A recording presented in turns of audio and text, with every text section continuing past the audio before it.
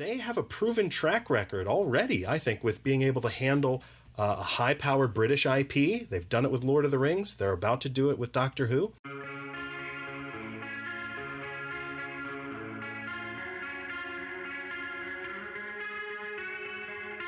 Welcome to Every Edition, the tabletop role-playing game talk show that's not limited to just one game, rule set, or style of play. We cover the latest incarnation of the world's most popular role-playing game, the old-school Renaissance, and everything in between and adjacent. While we don't agree on everything, we do agree that rolling dice and assuming the roles of characters in a fictional setting is the greatest hobby in the world.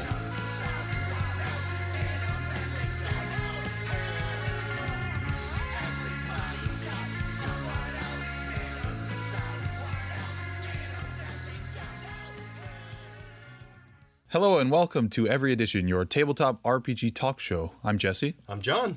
And today for our Loot the Body, we are looking at Kobold Press's Warlock Grimoire 2. Lots of stuff in there. It is jam-packed. It's dense. There's a lot of stuff going on. We're also going to be taking a look. Our random encounter today is Old School Essentials, a game we've talked about before on the show, but we're going to do a little bit deeper dive. And Jesse and I both rolled up characters, and we're going to give you our impressions of the game. It's interesting. I still don't really understand THAC0, and I'm really glad that this is my first experience with like old school stuff. Yeah, it's good. I'm anxious to hear your take on the OSR, your first kind of taste of it. So. And of course, we have our morale check where we look at news of the week and new things going on in the RPG world. But first, John, how you doing? I'm doing all right. I am 2 episodes away from being finished with Vox Machina. Okay. And it's awesome. It's really great. And I'm watching it. I'm watching it with my son, which he's a young teen. Okay. So it feels okay, right? And he's a big tabletop fan, a big Dungeons and Dragons fan, and so it's something that we're sharing together and watching together. And it's definitely, like, I kind of hesitated there for a second because it's definitely not a show for kids. Wildly inappropriate. Wildly inappropriate. Like, lots of cursing, lots of innuendo.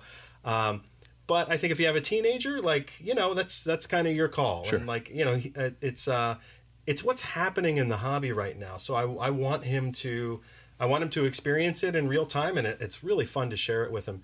And this is my first exposure to the world of Critical Role, and I'm pretty impressed. Like, I get the hype. Yeah, I didn't listen to their first or second campaign, but I am semi caught up with the third one. Yeah. And I'm hoping that they do this with all of their campaigns. Oh, it'd be a fantastic cycle. If they do it for the second one, and then for the new one that they're doing now, if they do a cartoon for each one, please. It's really good. It helps me visualize the characters too. Yeah. And they I don't know, the sound's great, the art's great. I'm still only after the first episode. I've not watched very much, but it seemed great, and everybody loves it. So. Yeah, well, and I appreciate it. It's in 12 episodes. If I'm getting a whole season's worth of podcasts, very compressed. It's a good efficient, right? So I'm okay with that aspect of it too.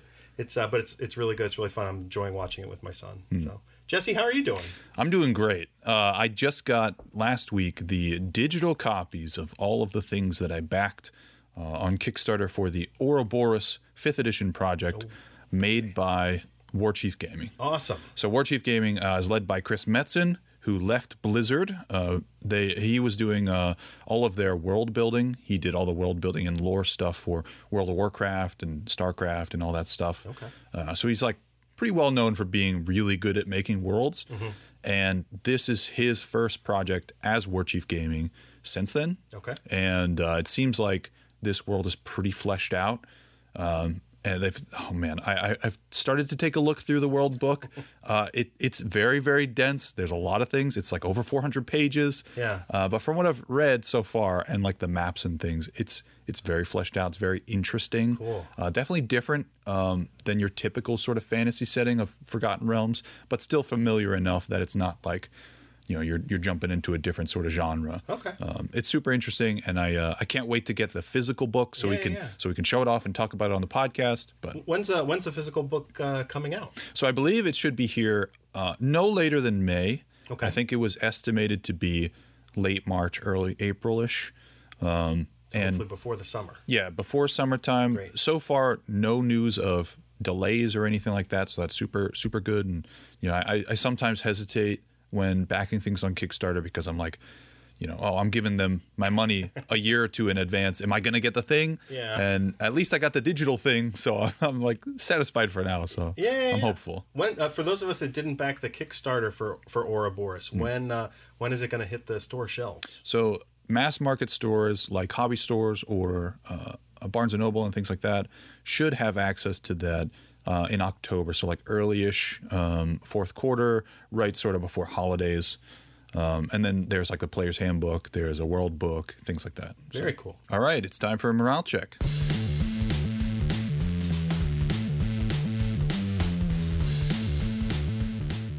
So our morale checks are when we look at the news of the week and new things going on in the RPG space.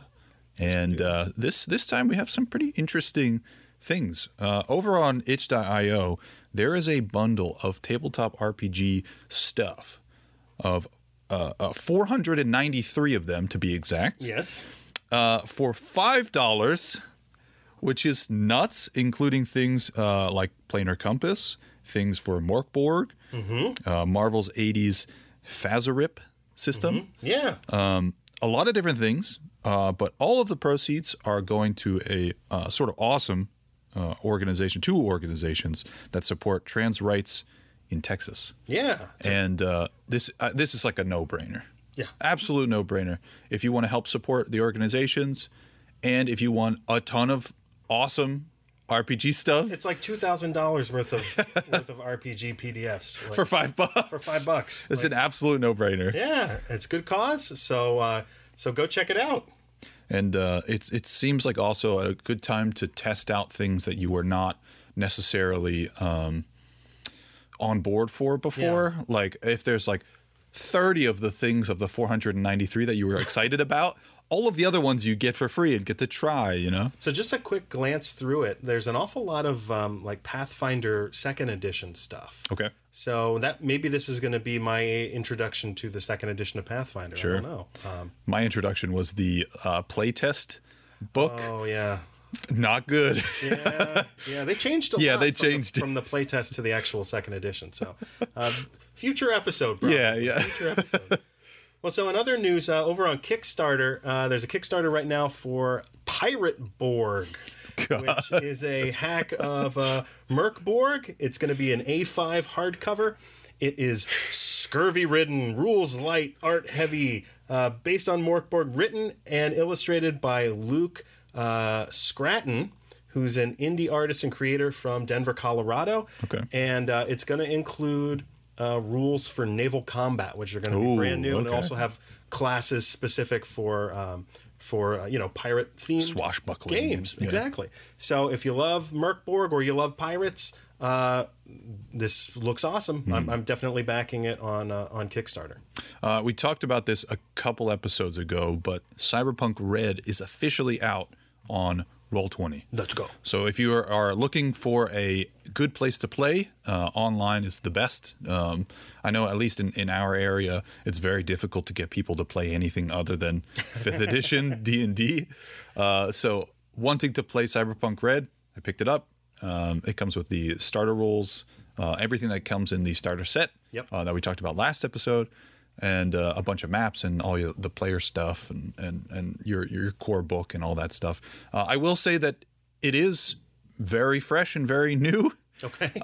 New things on Roll20 are, they're prone to hiccups. So far, I don't think it's been fixed yet, but the character sheets were a bit buggy. So if you're not familiar with Roll20, you can open up your character sheet, click on something like a skill or whatever, and it'll automatically roll for you. So you don't have to type in the chat like, oh, I want to roll 66s or whatever. You can just click on the skill. Yeah. But apparently the character sheets are broken and they're not fixed yet. So let's get that ironed out. Yeah, it's on its way, but it's still new.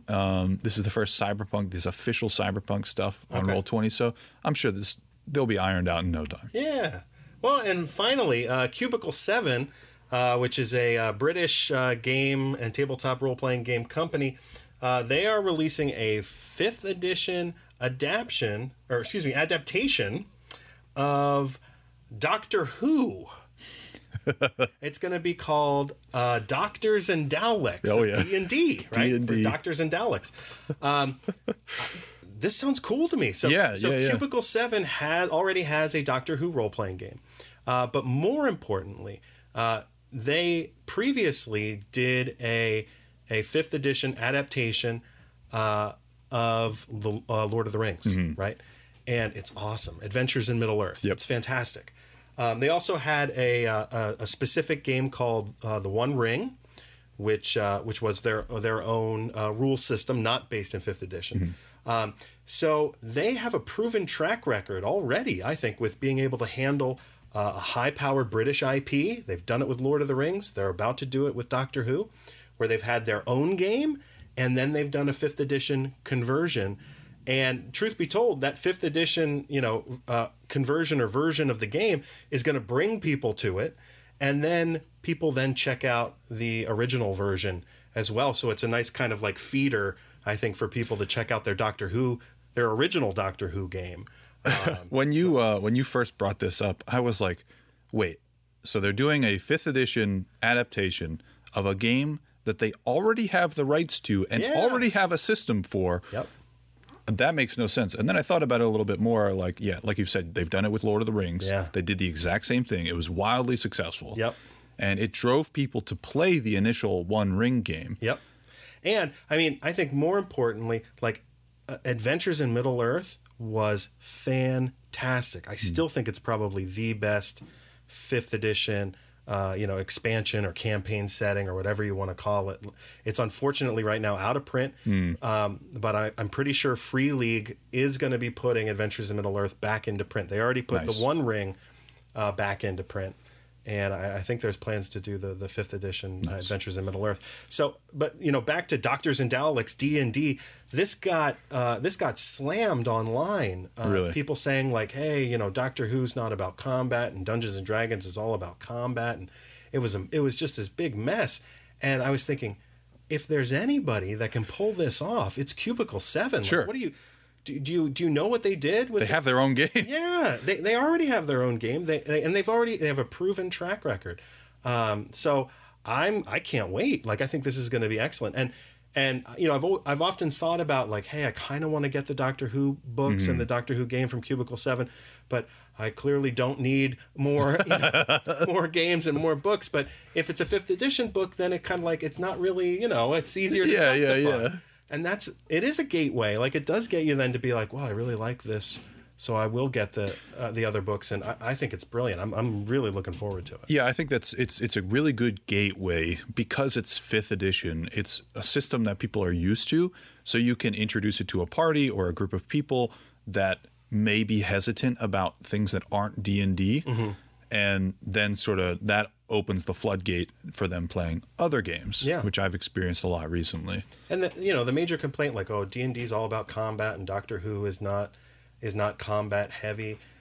D&D doesn't have to be combat heavy. That might be one kind of game, but I've played plenty of games where like we've never had combat. Yeah.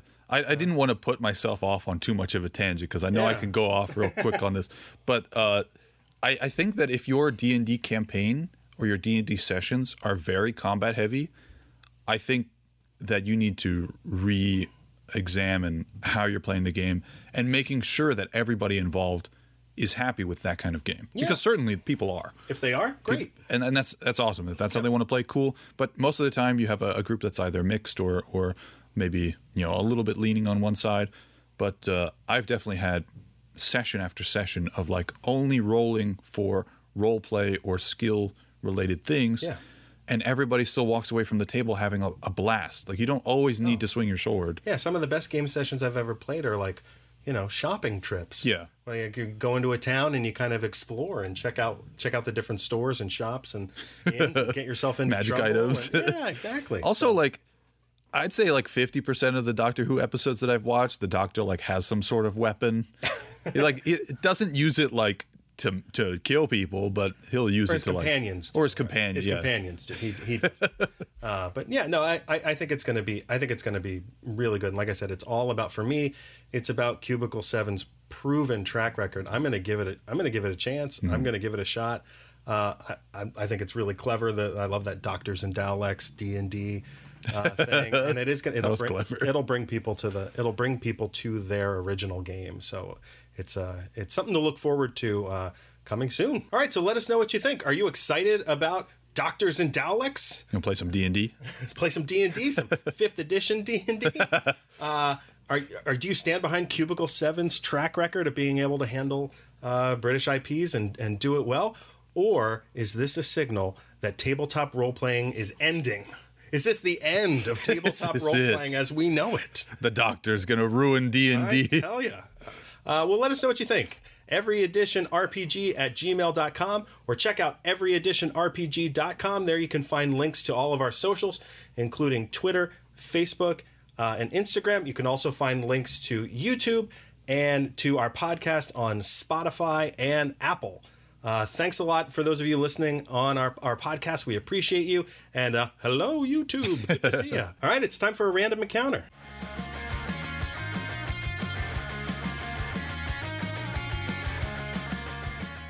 Today's random encounter, we're taking a look at Old School Essentials from Necrotic Gnome. This is my first old school non-5th edition. The furthest back that my D&D history goes is 3.5. Yeah. And I barely played that. So this is a pretty big jump for me. Cool. I can't wait to hear your impression as a newer player, somebody who's played a lot of 5th and kind of going back. Yeah. We've talked about Old School Essentials before, but we've never done a real deep dive. Yeah. Deep dive, right? Yeah. And the way we did this, full disclosure, Jesse and I both rolled up characters so that we could kind of get a feel for the game and the mechanics and how it works and get a taste for it.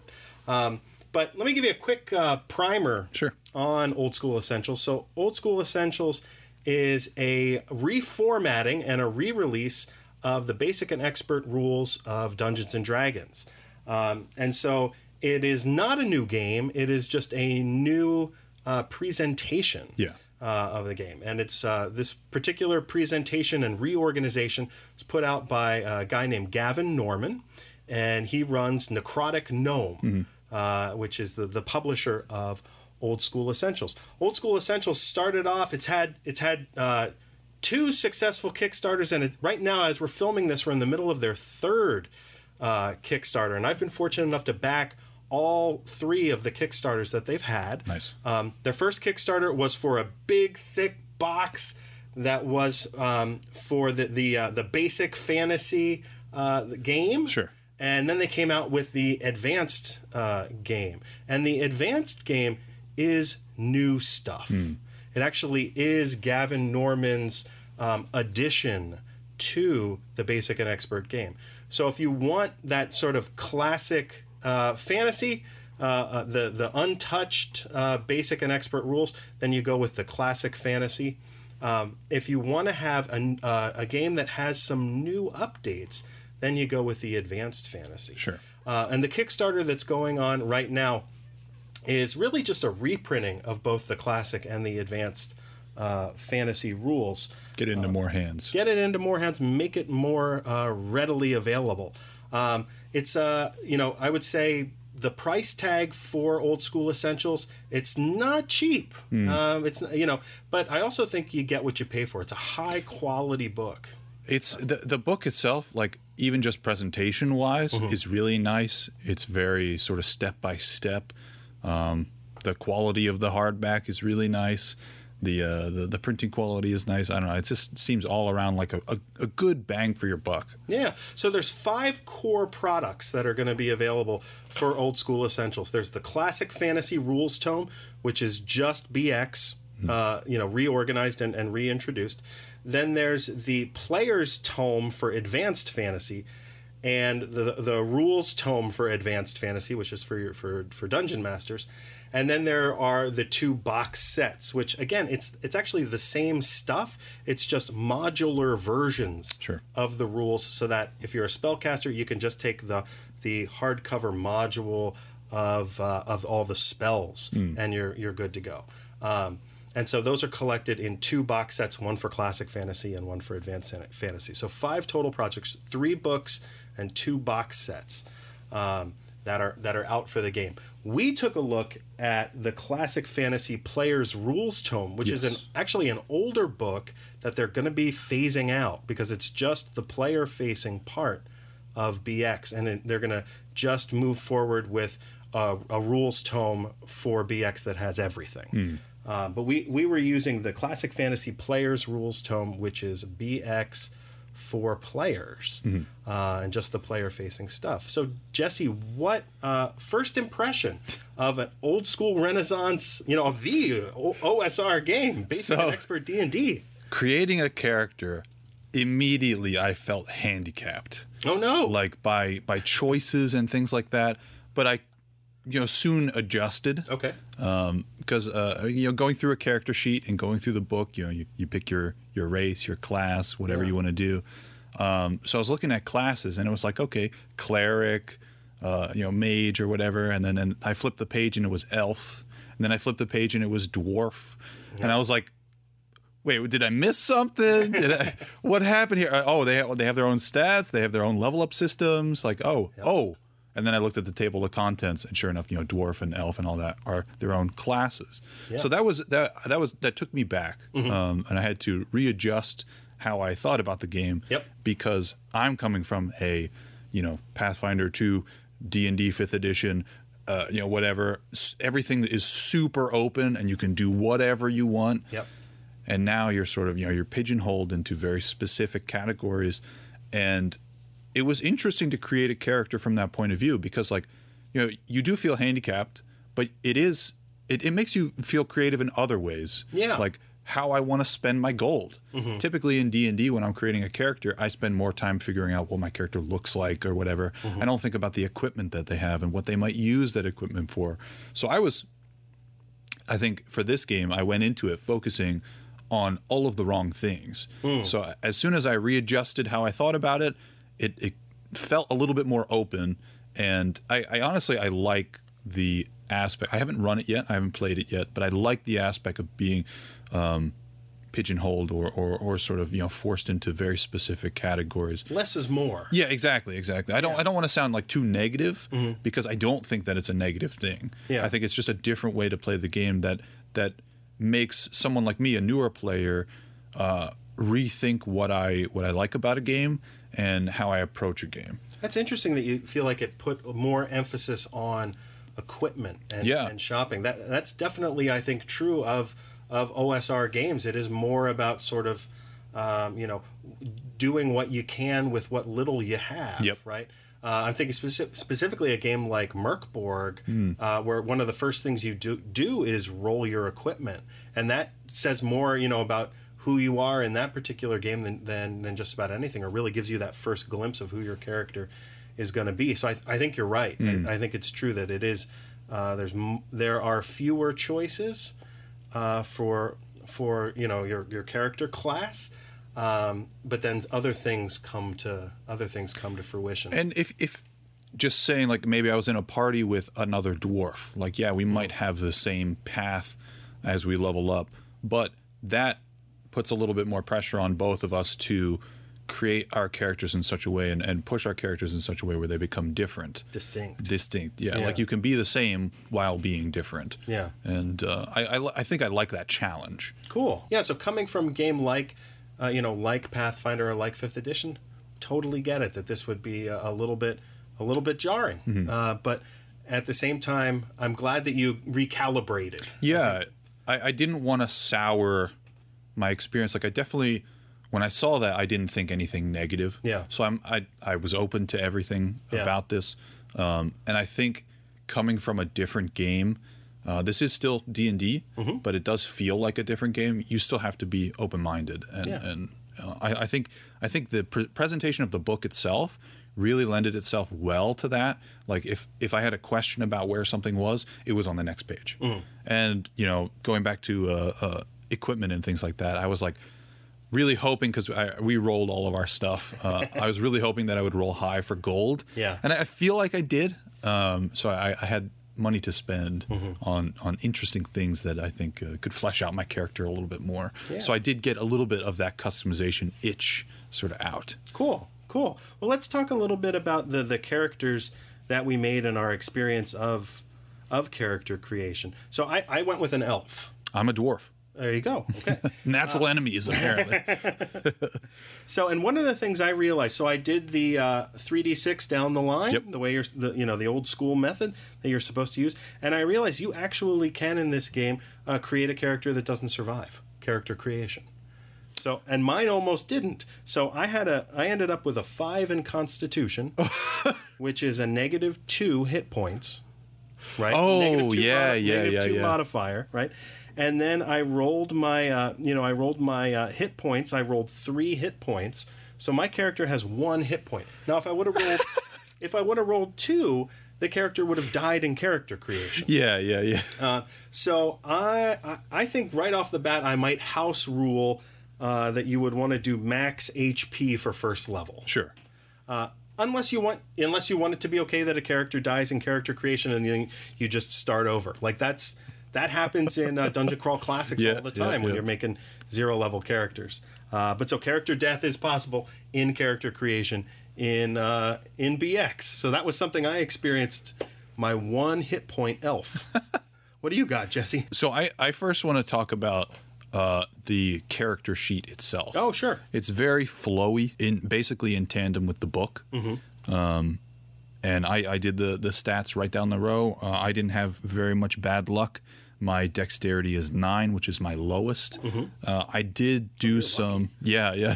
My dwarf is definitely more physical focused, so I in this game you can change around your stats a little bit.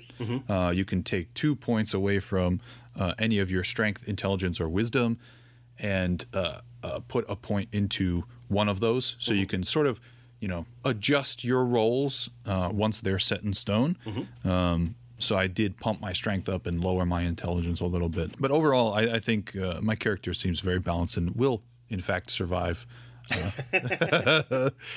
character creation because my rolls were pretty good. So yeah, the one part of the game that I want to talk a little bit about, because I think it's probably the most different or the most different from 5th edition. Yeah, I guess it's the exploration section. Sure. It's talking, listening at doors, opening stuck doors, finding secret doors, and find and remove traps. Now, neither of us made a thief. Correct. And if you make a thief, they have their own special skill sets that actually work on a 100 point. Oh. Where you're rolling a percentile die. Right? Sure. But what the exploration section does is it gives everybody, regardless whether they're a thief or not, gives everybody some access to some thief-like sort of stuff. Sure. Right? Which I think, makes some sense. Like finding a secret door. Well, anybody should be able to kind of do that. Just kind of poking around. Trying around. Or finding traps, that kind of stuff. And so this gives you a way to do it. The thing that's interesting about the exploration section is you're rolling a d6. Yeah, right? So I was confused at first by the blank in 6. Yeah. So that basically means your chances when rolling a d6 for doing whatever it is. Yep. So like my exploration for listening at doors is 2 and 6. So if you get a 1 or a 2, you succeed. Correct. Yep. Which seems, par for the course. I'm not a thief or anything like that. So my chances aren't going to be very high, but they're still going to exist. So, and they use the blank in 6 mechanic a couple of times around the game, and I really like that.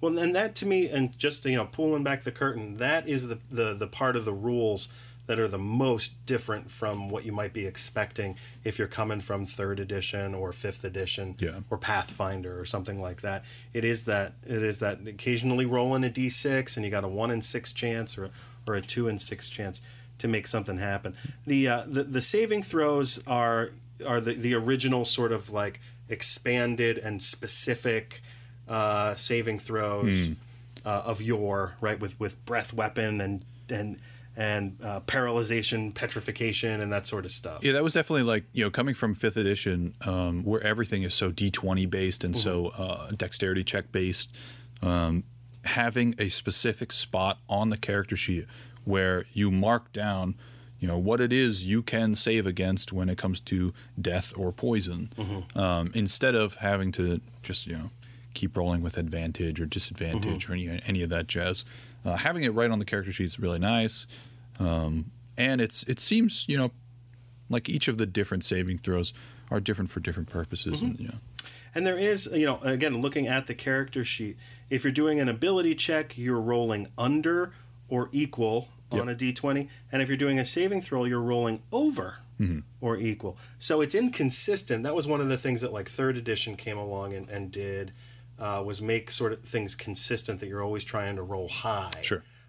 In Basic and Expert, in Old School Essentials, sometimes you're trying to roll high, sometimes you're trying to roll low, sometimes you're rolling a d20, sometimes you're rolling a d6. That is, if you like that flavor, it's not hard to learn. But if you're looking for, consistency like you have in 5th edition, it's not as elegant. Just to be frank. I could see, like, coming from a DM's perspective, there are definitely a lot of superstitious D&D players, and they're always like, every time I roll, I get a 1. And it's okay, well, maybe you want to play this system so that sometimes you do want to get a 1. Right. But sometimes you want a 20, whatever. So again, we have a game that focuses or has a need for hirelings. I think this is something that I'm growing ever increasingly interested in bringing into 5th edition. Thinking about when you tell your party, hey, you're going to go into a dungeon, do you want to bring everything you own with you? Most of the time they'll be like, yeah, sure, whatever. But then you realize how many weapons you have and how many bags you have and packs and things like that. Like, you're not going to be able to fight. Nobody really uses encumbrance rules, but in Old School, you kind of got to think about that. Yeah. Well, so your charisma is connected to how many loyal retainers you can have, right? How many hirelings you can have, how many people you can have that are working for you. And the higher charisma you have, the more people you can have, so the more stuff you can carry.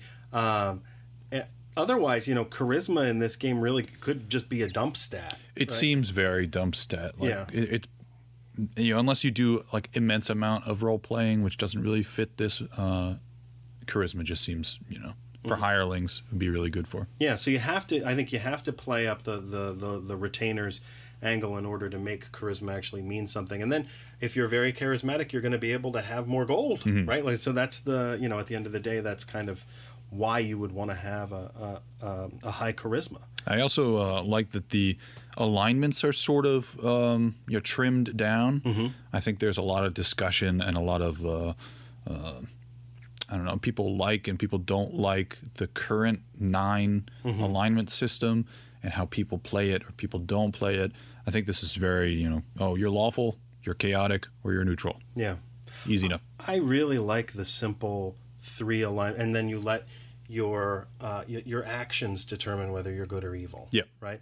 I think that's kind of elegant in its simplicity, like, rather than having the 9 quadrants. Right? Yeah. And you're kind of pigeonholed into this one thing, which doesn't ring true really of how people really are, right? Yeah, how you might fluctuate. Yeah, but having some kind of tilt, some kind of lean, you're lawful, you're chaotic, you're neutral, and then your actions determine whether you're good or evil, and that could be, that could fluctuate. Yeah. Right. Like in a given situation, maybe you do perform an evil action, and in another situation you perform a good action. Well, that rings true too. So I'm actually, Dungeon Crawl Classics has the traditional 3 alignments, and so does Old School Essentials and BX, and I'm kind of interested in going back to the original 3 alignments. It's also like thinking about being a new player.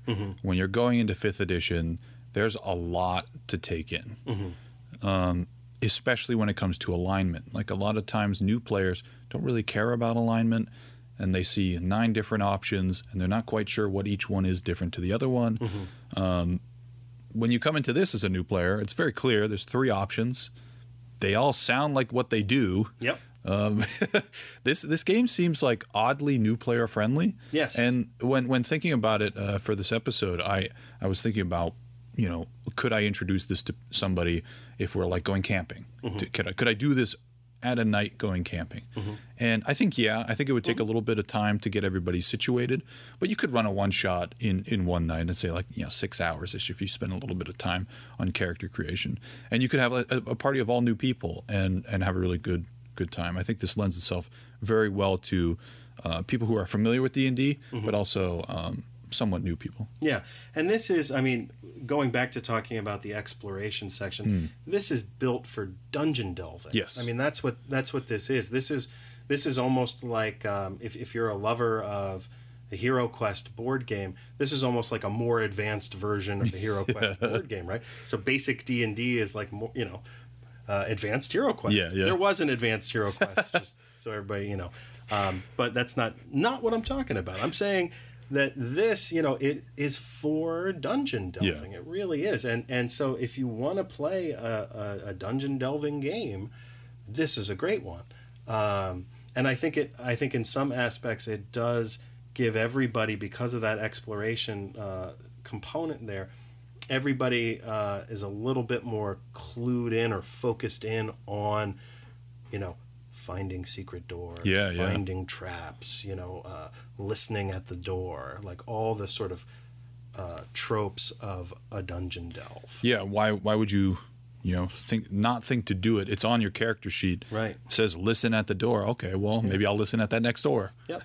And it's less, and it's not as like, a big list of skills, even in 5th edition, it's a lot, right? This is just like you say, hey, take a look at, if you're the DM, like, take a look at your exploration section to see some of your options. Sure. Right? And there's 4. Bada boom, bada bing, right? Easy. So and it makes sense too. Like, obviously, the basic game was meant to be the starter set, right? The introduction to D&D. So the fact that you still feel like, hey, this is new player friendly, or this is a great way to introduce somebody to role playing. That's cool, because that means the game's holding up. That's what it was designed 40 to years be. later. Yeah, it's wonderful. Final thoughts. We'll do some final thoughts here about Old School Essentials. I'm a fan. I really like Old School Essentials. I think it's done a great job bringing BX Dungeons & Dragons back into print and making it accessible and kind of showing you some of the things that are missing from more modern games. That they're actually, the OSR has something to offer. It's not just a bunch of people on a nostalgia trip. It is a slightly different game, and I think if you kind of know where the game came from, you have a better appreciation for the things that are going well, and also an understanding of why some people might want to come back to older editions of Dungeons and Dragons. I think if I were to run a dungeon, just like say maybe a one-shot dungeon, for a group of people who really just want a dungeon delve, I would take them away from 5th edition and make them use Old School Essentials. It seems like it's very much for that. It's very easy for players even coming from 5th edition. As soon as you get over the fact that you don't have like the video game or board game sort of customization aspect, it's very simple. Maybe you'll have to do some research. I know I will on THAC0. It just trips me up every time. I don't know.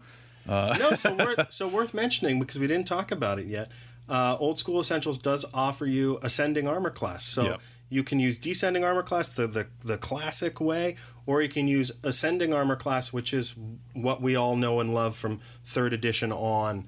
And so I actually did mine with Ascending Armor Class. I don't bother with Descending Armor Class anymore. So I'm thankful that Old School Essentials gives you both. Sure, just in case. So you can do whatever feels right for you and your group. Yep.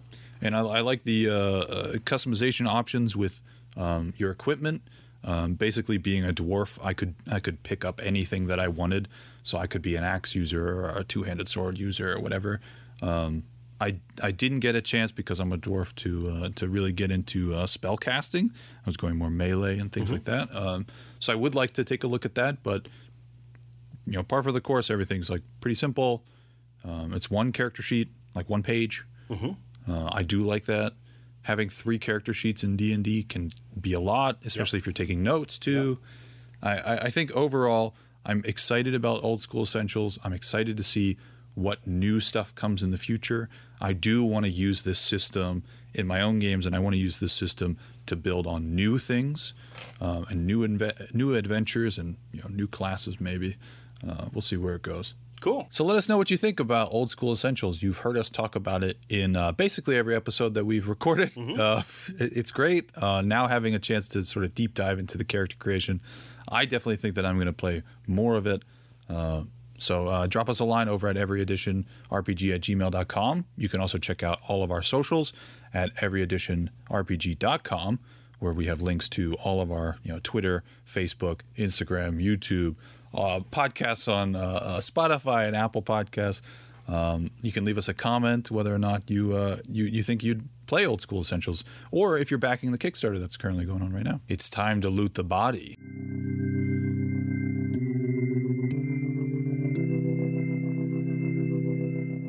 For today's Loot the Body, we are looking at Kobold Press's Warlock Grimoire number 2. Ooh. This is a compilation of their zine for issues 10 through 19. This has a ton of lore and a ton of magic items, and it's great. It's great for DMs like me who just love to buy books and zines and things and pilfer from my own games. It's fantastic. It's a good read. These are rich for pilfering. It's great. Yeah. Most of the lore in it is pretty Midgard specific, but there are tons of nuggets that you can take from the Midgard lore or from the different articles and put them in your own game wherever it happens to be. Yeah. So my absolute favorite section of this particular volume of the Warlock Grimoire is the magic section. Sure. And there's an article in there on 11 staves of Midgard, right? So again, it's Midgard specific, but obviously you can just take whatever you want. Yeah, just replace the word Midgard. Yeah, and go to town. So it's basically the 11 staves in this book are sort of thematic bundles for spells. Okay. So there's like a crystal staff, there's a spider staff, there's a wind staff, there's a winter staff, and the power of the staff is to cast spells that are in keeping with the theme. Sure. Of the staff. Cold spells with the winter one. The winter one is cold spells, or the spider one lets you cast web and spider climb and all that kind of stuff, right? And you're Spider-Man. Spider-Man. But it's definitely one of those articles where it is pilfer friendly. Oh yeah, you just grab and go. There's nothing about it that has to be Midgard specific. And it's like really good for giving you ideas. I know myself as a DM, when I read through like a monster book, like their Tome of Beasts or something like this for magic items or whatnot, I'll look to it as a guide for how a magic item should look. Or how a creature should be statted at this level or whatnot. So you could even use it as a base for your own thing. Yeah. One of the things also that struck me interesting about Midgard in specific, and this is something that I guess Kobold Press has been putting out for a while now, but they have a character option that is a white necromancer as opposed to a dark necromancer. Sure. And so they sort of have broken up necromancy into sort of two different schools, one that's sort of the traditional evil and one that's sort of this more focused on, I guess, life, or life affirming type of necromancy. And so I haven't explored this thoroughly yet. I just got enough of a taste of it to be like, oh, I'm curious about how Kobold Press, how Midgard is handling necromancy, because they're clearly trying to do like a Glenda the Good Witch, kind of thing, in addition to having the bad witch, and so I that's if you're somebody who's really versed in Midgard and you want to drop a comment or send us a note about what you know about white necromancers and dark necromancers, I'd appreciate it. It's definitely something that I'm going to be looking into in the future. And picking up this, I do want to pick up the first one. I don't have the first one, and I want to see where they sort of take it. I've tried to back a lot of their sort of bigger Kickstarters, and I know Kobold has done a lot of things with World Anvil, which I'm very happy to use, and I like supporting them. Yeah. I will say that this is a binge-worthy read. There's a lot of articles of things going on, a lot of things, magic items and spells and stuff that you can really sort of delve into. And well, to be fair, it's a good bathroom reader. It's even the size of some bathroom readers. Yeah. Like, I've seen like Uncle John's bathroom reader, and they're this size book, so it fits right behind the toilet. It's easy to carry too. Like I sometimes carry around the Tome of Beast book. We had talked about that a couple episodes ago, and that thing is huge. Yeah, trying to have that for like 1 or 2 monsters is nuts. But bringing this around to a party or a campaign is a lot easier. Yeah, I think overall it presents very well. Yeah, and I guess if you fall in love with the Warlock Grimoire, this is these hardcover collections. The third one just came out. And they are a collection of the Patreon individual issues, right? So you can go ahead and jump on Patreon and get the individual issues one a month, and then they collect them as these are essentially an annual. Yeah, once a year-ish. And so, like I said, the third one just came out at the beginning of 2022, but we both had copies of the second one, and so we've been enjoying. Yeah, this is great. I think Kobold Press has been an awesome third-party creator for 5th edition, and some of the stuff that they do is a lot better and a lot more streamlined than Wizards of the Coast. I just picked up their Midgard player handbook, so I'm curious to sort of get through that and maybe even run some games in Midgard. Yeah, Midgard seems like a cool setting. I'd be down with that if you were down. All right, well, thanks a lot, everybody. This has been another episode of Every Edition, the Tabletop RPG Talk Show. I'm John. I'm Jesse. And thanks a lot, everybody. Please make sure to interact with us on our socials, and we'll see you next time. This has been Every Edition, the Tabletop RPG Talk Show. Contact us by emailing everyeditionrpg@gmail.com, and we may feature you in a future episode. Special thanks to the Elcars for providing all the music you hear on the show. Check out the Elcars album Bad Ends to hear all the songs featured in their entirety. Thanks for listening, and remember, it's not the edition you play, it's how you roll the dice.